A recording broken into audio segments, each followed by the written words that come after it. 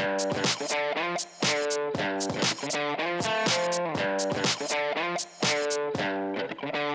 and welcome to NFTeach. I'm your host, Dr. Jeremy.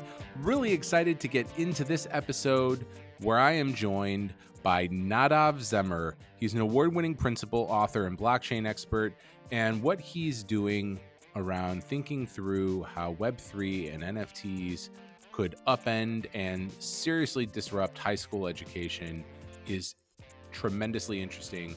As many of you know, my background is as a former principal as well.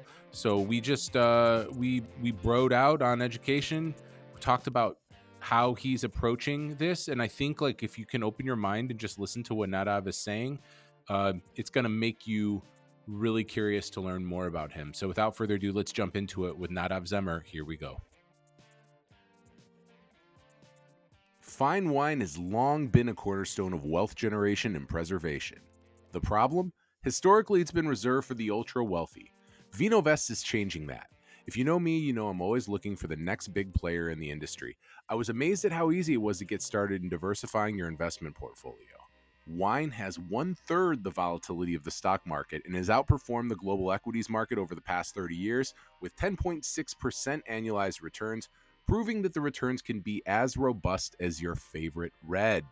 VinoVest makes it easy to acquire new investments equipped with a team of world-class sommeliers who evaluate wine and determine which ones will gain value over time.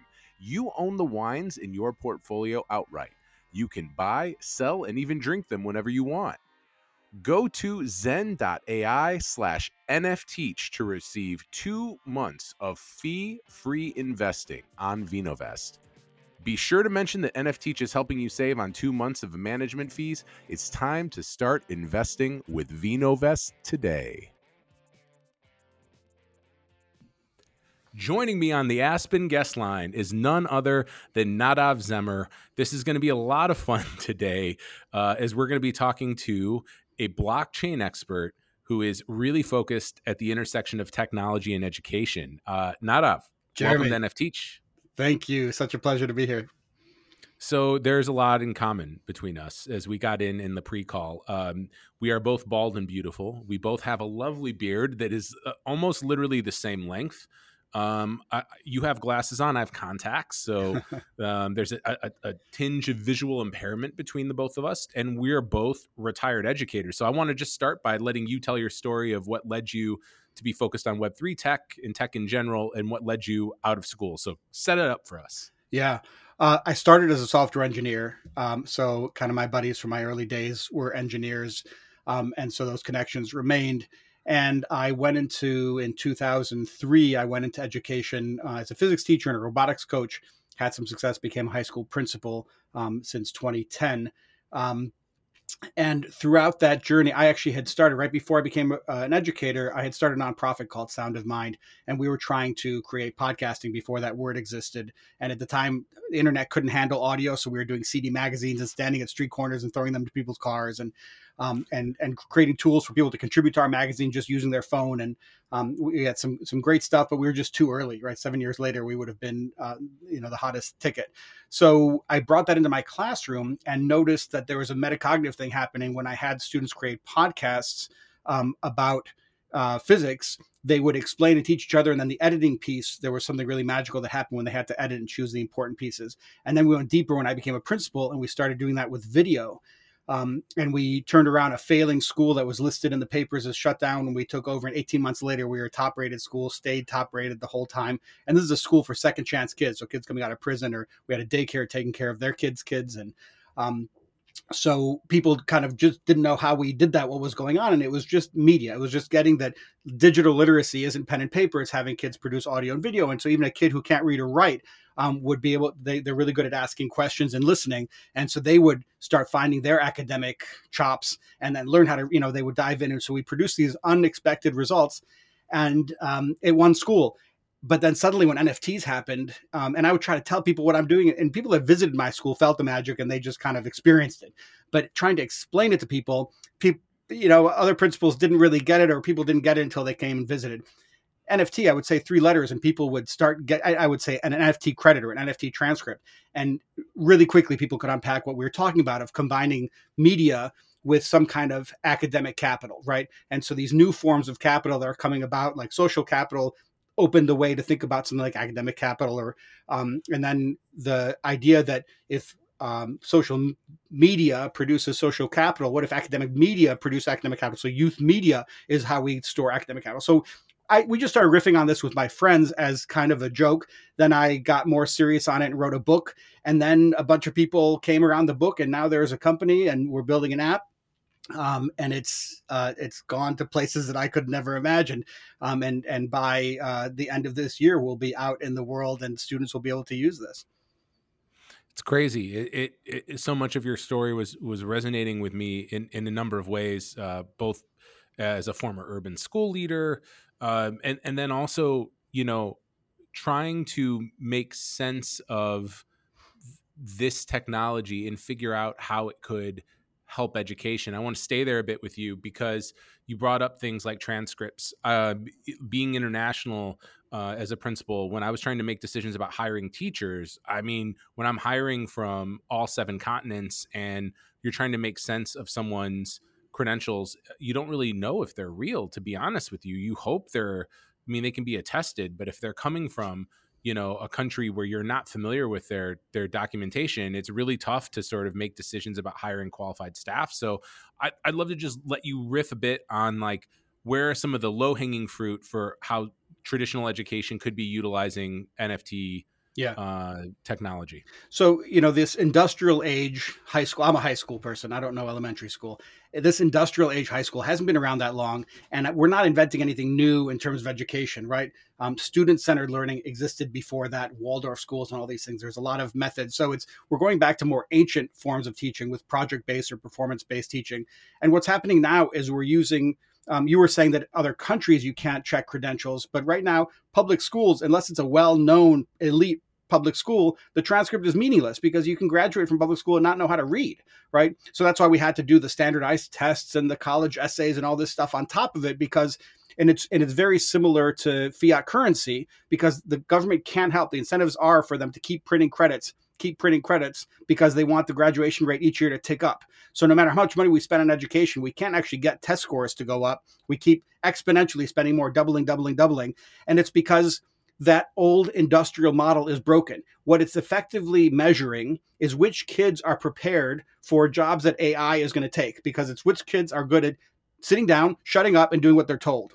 That is not the skill set that we need in a digital age, right? The types of skills that frustration tolerance, learning how to deal with feedback, right? The kinds of things you need to be a creator rather than a consumer of content. So the people that are going to dominate the digital world are a different skill set, and the kids know it. So they're disengaging, and we're measuring the wrong things. And so, like you said, there's just no good data. And I'm a data guy. I was always known as a data guy as a principal. I led workshops on how to use data as a principal. So what we're doing is just creating a data set with the metadata of our NFTs for people to see where project-based learning or performance-based assessment is being well implemented. And so that's our NFT-based transcript is just all about that, giving a measure that is relevant to the digital age and going back to more ancient forms of teaching. Yeah, I mean, the blockchain as a concept is a trust layer, right? Like that's the promise of blockchain, that you can increase trust and therefore you can like sort of eliminate intermediaries and you can become more decentralized. So Right. it makes sense. And so now I have some questions about how do we get to that aspirational place of, not requiring what we know is not useful for the students. Like I don't think we can say in high school, I don't think any high school math teacher could tell you that the math sequencing of algebra 1, geo, algebra 2, pre-calc, calc, AP calc is doing really anything that's going to prepare them for any aspect of these skills that you're describing about, like, how do you push through failure? How do you handle feedback? So I'm just curious on like what are some of the big turning points and the big milestones in between where we are today and the aspirational landscape that we want to get to, where we don't have to be so dependent on these other trust layers that we know don't really mean anything. Like, I mean, we know that grades are essentially the whim of the teacher. bestowing upon a child a certain level of performance. What's on the test is up to the teacher in most instances, how it's assessed, etc. So I just be curious to get your ideas on how do we sort of get from point A to point B, and some of the big things that have to change in your opinion to do that. Yeah. So I talk about it as an inversion. And so there's a lot that I can unpack in there.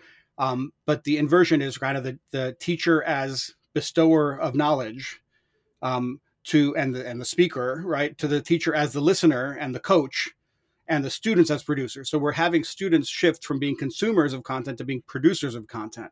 And so that requires a student-centered classroom, but that also requires student buy-in. So just how we implement that in our technology and our platform, we invert the credit. So instead of cramming for an exam at the end of a unit and preparing for the final exam to get the grade, we do that at the front end. You have to cram for the exam before the credit starts to show that you're staking what we call staking content. You have to put skin in the game as a student and show you're serious about learning this, because you're going to take on a project that takes some initiative. So you're learning, reading a book, learning materials, and you tell us, here are the materials that I covered to do this project. And that's what gets you in the door to start it. So we're screening out people who aren't willing to do the hard work of being creators at the front end to save them from the frustration of going through a whole course and failing at the end.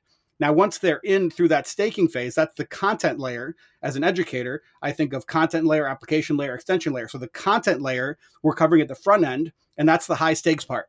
Now you're in and you've gotten approved to the credit and with the teacher. And now the project-based learning begins. You manipulate that content to produce a piece of media, a video or a podcast segment of 10 minutes, right? With 3 revisions, multiple revisions, you're getting feedback, right? And you're getting a good quality product at the end. And the last piece that's critical is it's not your teacher who's evaluating you. You upload it to our platform, and there are 3 credit experts that evaluate it. They're paid $150 an hour to do this. So for each 10-minute segment, they get $25.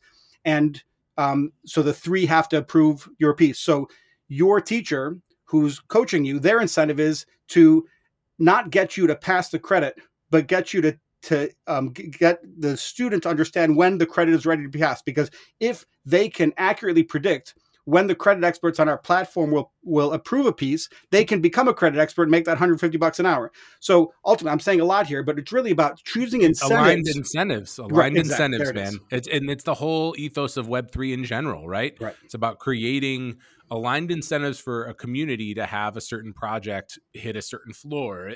So it's really interesting. I think that what you're describing is really powerful. So the idea of front loading content, here's my question from an educator's perspective, is like, how do you create the hooks to get them through, especially in their first initial go round, to absorb that content? Because, we sort of in traditional ed, right, we talk about like the hook to the lesson, or how are we going to get them hooked and engaged. It's not super sexy to learn a bunch of content with the promise that you're going to apply it, right? So what have been some of the high leverage strategies you've seen in getting them invested through that first stage? So you talked about low-hanging fruit. We are only a transcript for the last 2 years of your K through 12 journey. So what we traditionally called juniors and seniors, but you can be up to 25 years old and be a junior or senior in our book. It's what you consider the last 2 years before you go out into college or the world of work. So we're taking the students that should be able to read content, take notes, right, and use that. And we have those basic expectations at the front. Now the other piece is, instead of standards, we have skills, and each skill has a assessment that the credit experts use. So what we're telling students is, you study, you look into what you're interested in, right? But we want you to apply these academic skills of critical thinking, of research, of writing, right? The skills that we're applying from the content areas or from the field is what you're practicing. So it's like going to the gym and practicing the skill, but you can dive into what you're interested in. So we have you kind of study the content to show that you have some understanding of the field, but then you're going to choose what you're interested in, and we're going to follow that. It's that student-centered approach. So at first, we're only going to have very few students adopt this. We're going to have the early adopters who get this, right? And it's going to take a spreading of students sharing with students. We're not coming from the top down, from the administrator down. We're coming from the students up, so that students are advocating for this because it's relevant and it makes sense, and because we have crypto incentives for them.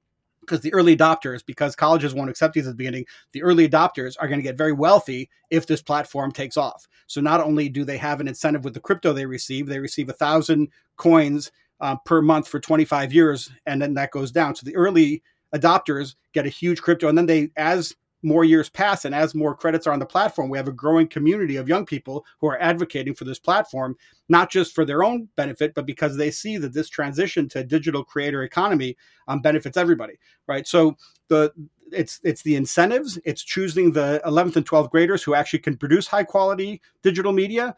And then it's focusing on their skills rather than on telling them what to do and having something come from the teacher down.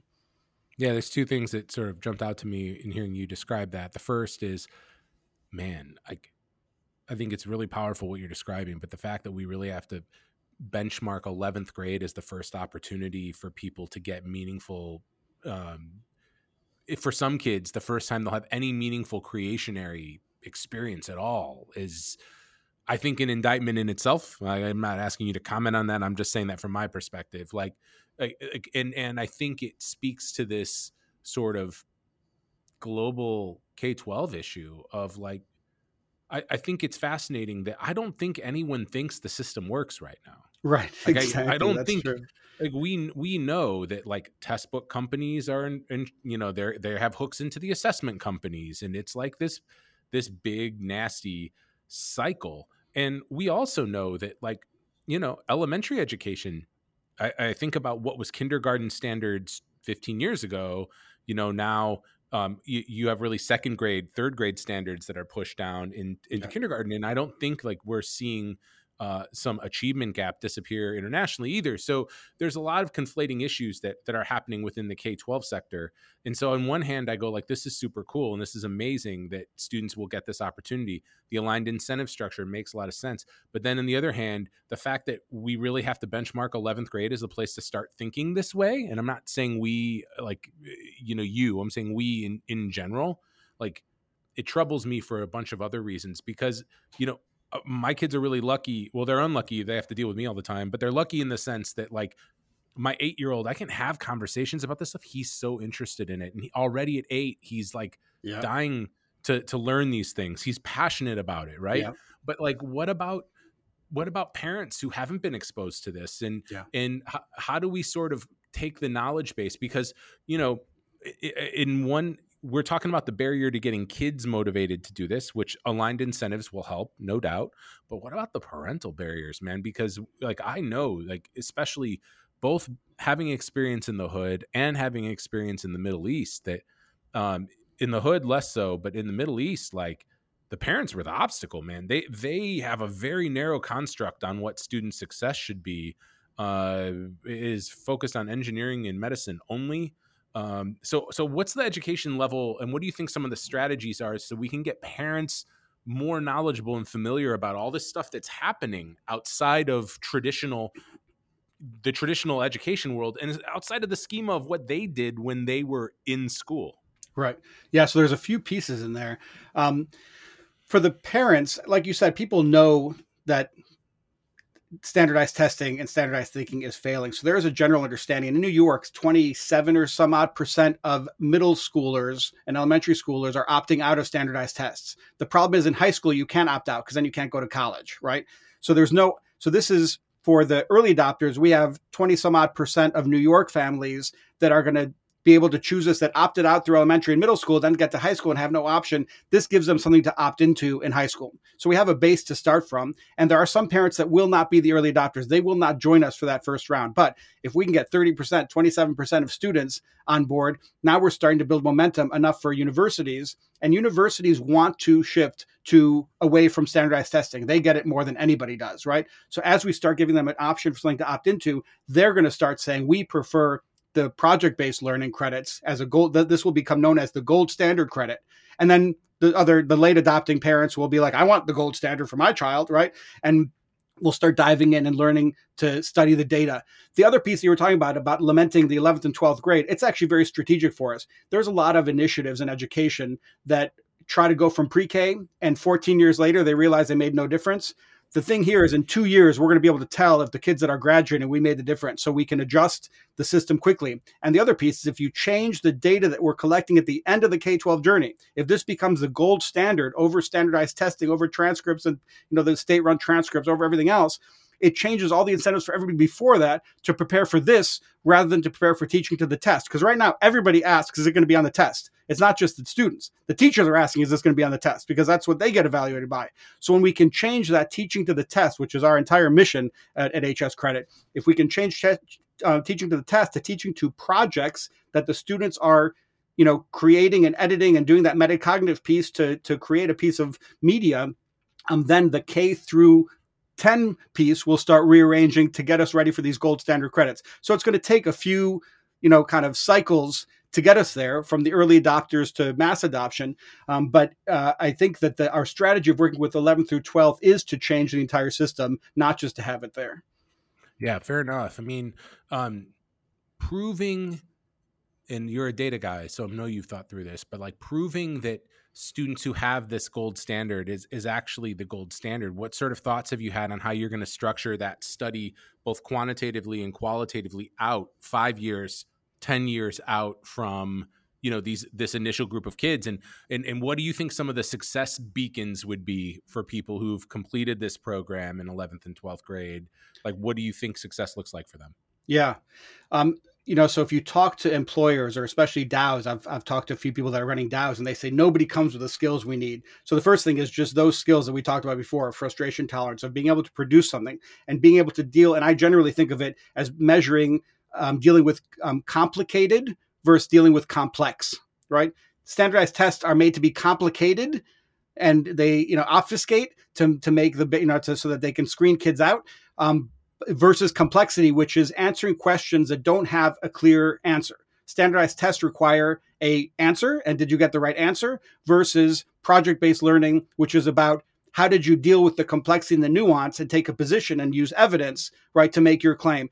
And so I think part of it is the proof is in the pudding. Our transcript, you can click on any credit and watch the media that was behind it, and you can see the type of thinking. It's like getting to enter the classroom and watch what's going on. You can see the type of thinking. But then the other piece is universities and employers starting to say the students that had these credits deal with ambiguity, deal with uncertainty, deal with failure at a whole nother level. And so I think we'll start seeing that both in the media that they produce, but then in the outcomes that they have in the real world, in terms of being able to start businesses or become creators, or deal with shipping product in the real world with all the complexity that comes with dealing with human beings to get something out the door.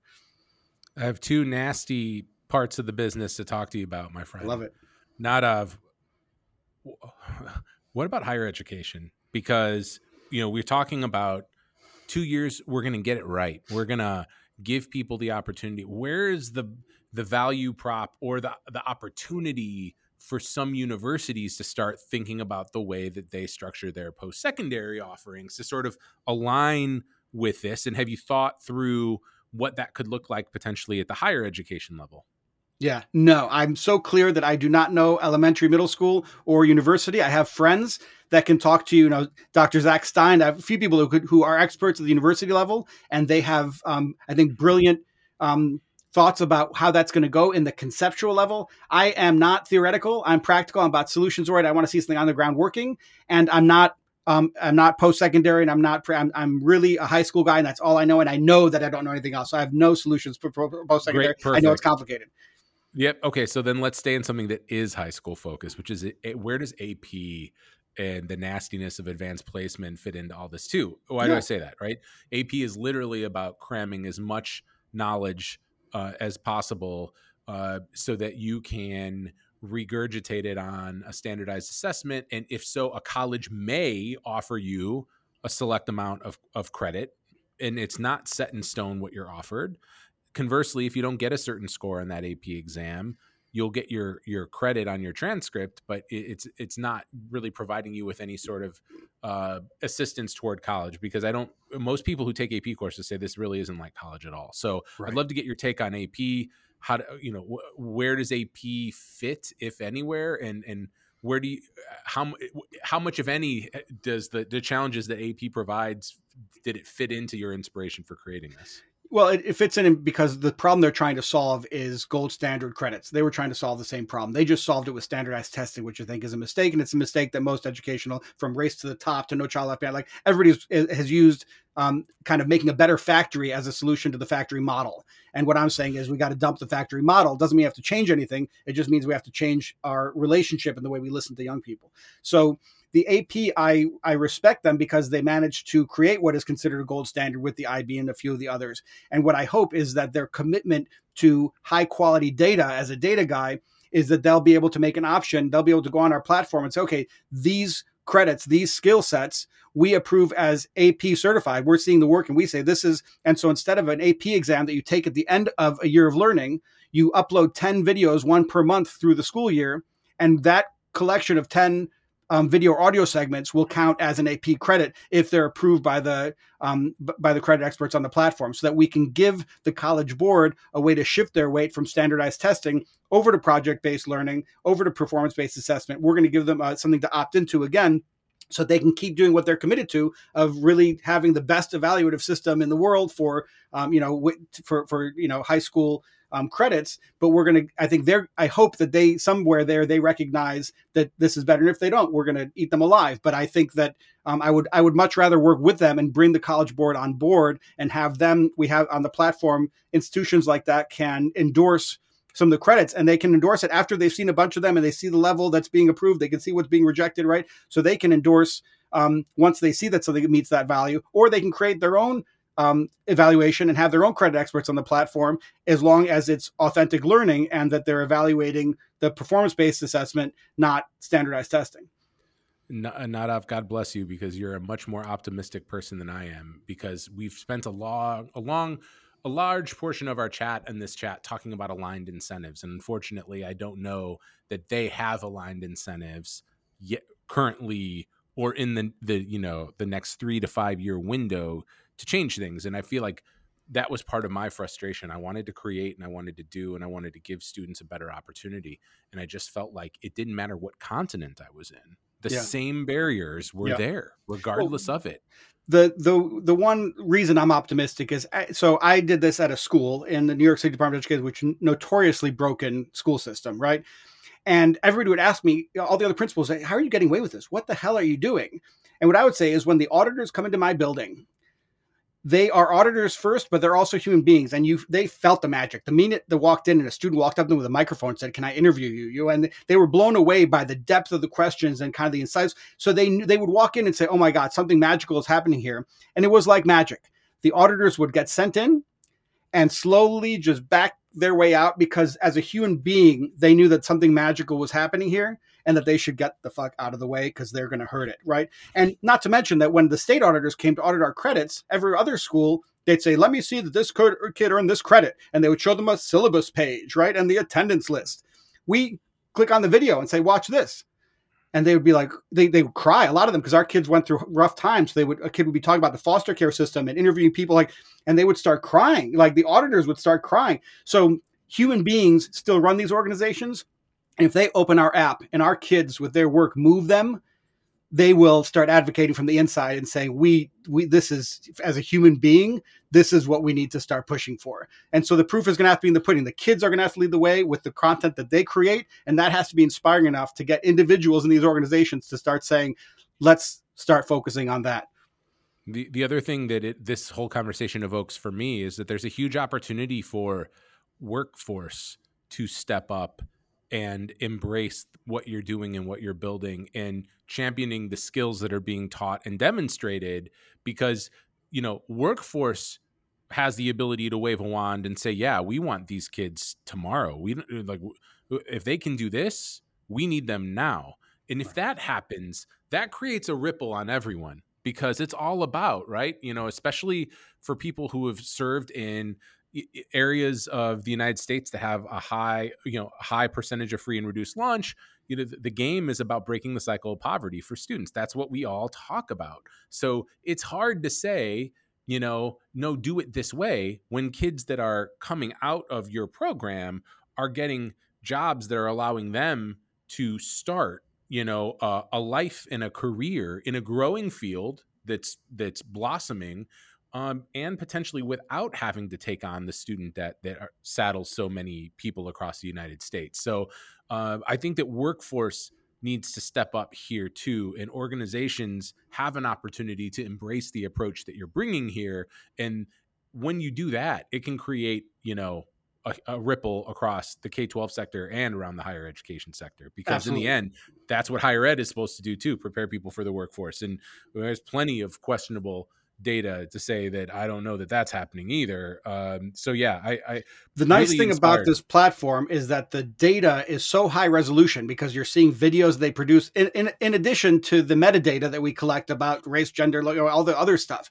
But the fact that you can get in there and see this high resolution view, we're counting on that selling itself. The media that students produce, right? And we produce hundreds of films in my school, and that's what sold it. That's, people would see this stuff and be like, oh my God, what is going on? And they would come visit. So we're counting on the student leadership and the content that they produce being what lets employers start recognizing that there's something here and checking it out, and then opting into it rather than just being against something. It's hard to just be against standardized testing, even if you know they're broken, until you have something to be for. And so hopefully, at least for a cohort of people, we will be the thing that they can be for. And my goal is to have our platform nonprofit. So have our platform be the darling nonprofit of the crypto industry, so that all the crypto rich are investing in it, because they get that if we can educate our kids this way, they're going to get crypto, they're going to get, Web3, they're going to get all the things that will help their crypto bags increase too. So I hope that the crypto community is part of what helps us launch this, so we can have the marketing budget and do the other things that we need to get this out into the world in a big way.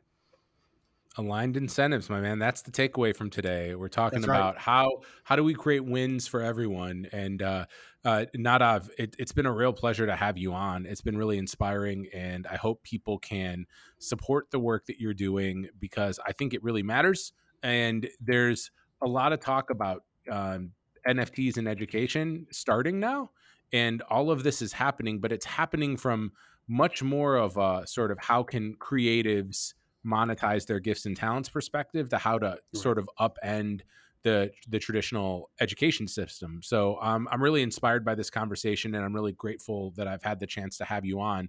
Where can people connect with you, talk with you more, ask you questions, interact with what you're building in the community around what you're trying to create right now? Like, what's sort of the drop for all of that information? Yeah, I think talk to me directly. Z, like the letter Z, end of the alphabet, at hs.credit. Emailing me directly is the best way. Our team just doubled, and so we're kind of overwhelmed with just the speed of growth. So we're actually not accepting we don't have new contributions. But if people email me ideas and thoughts, they lead to things.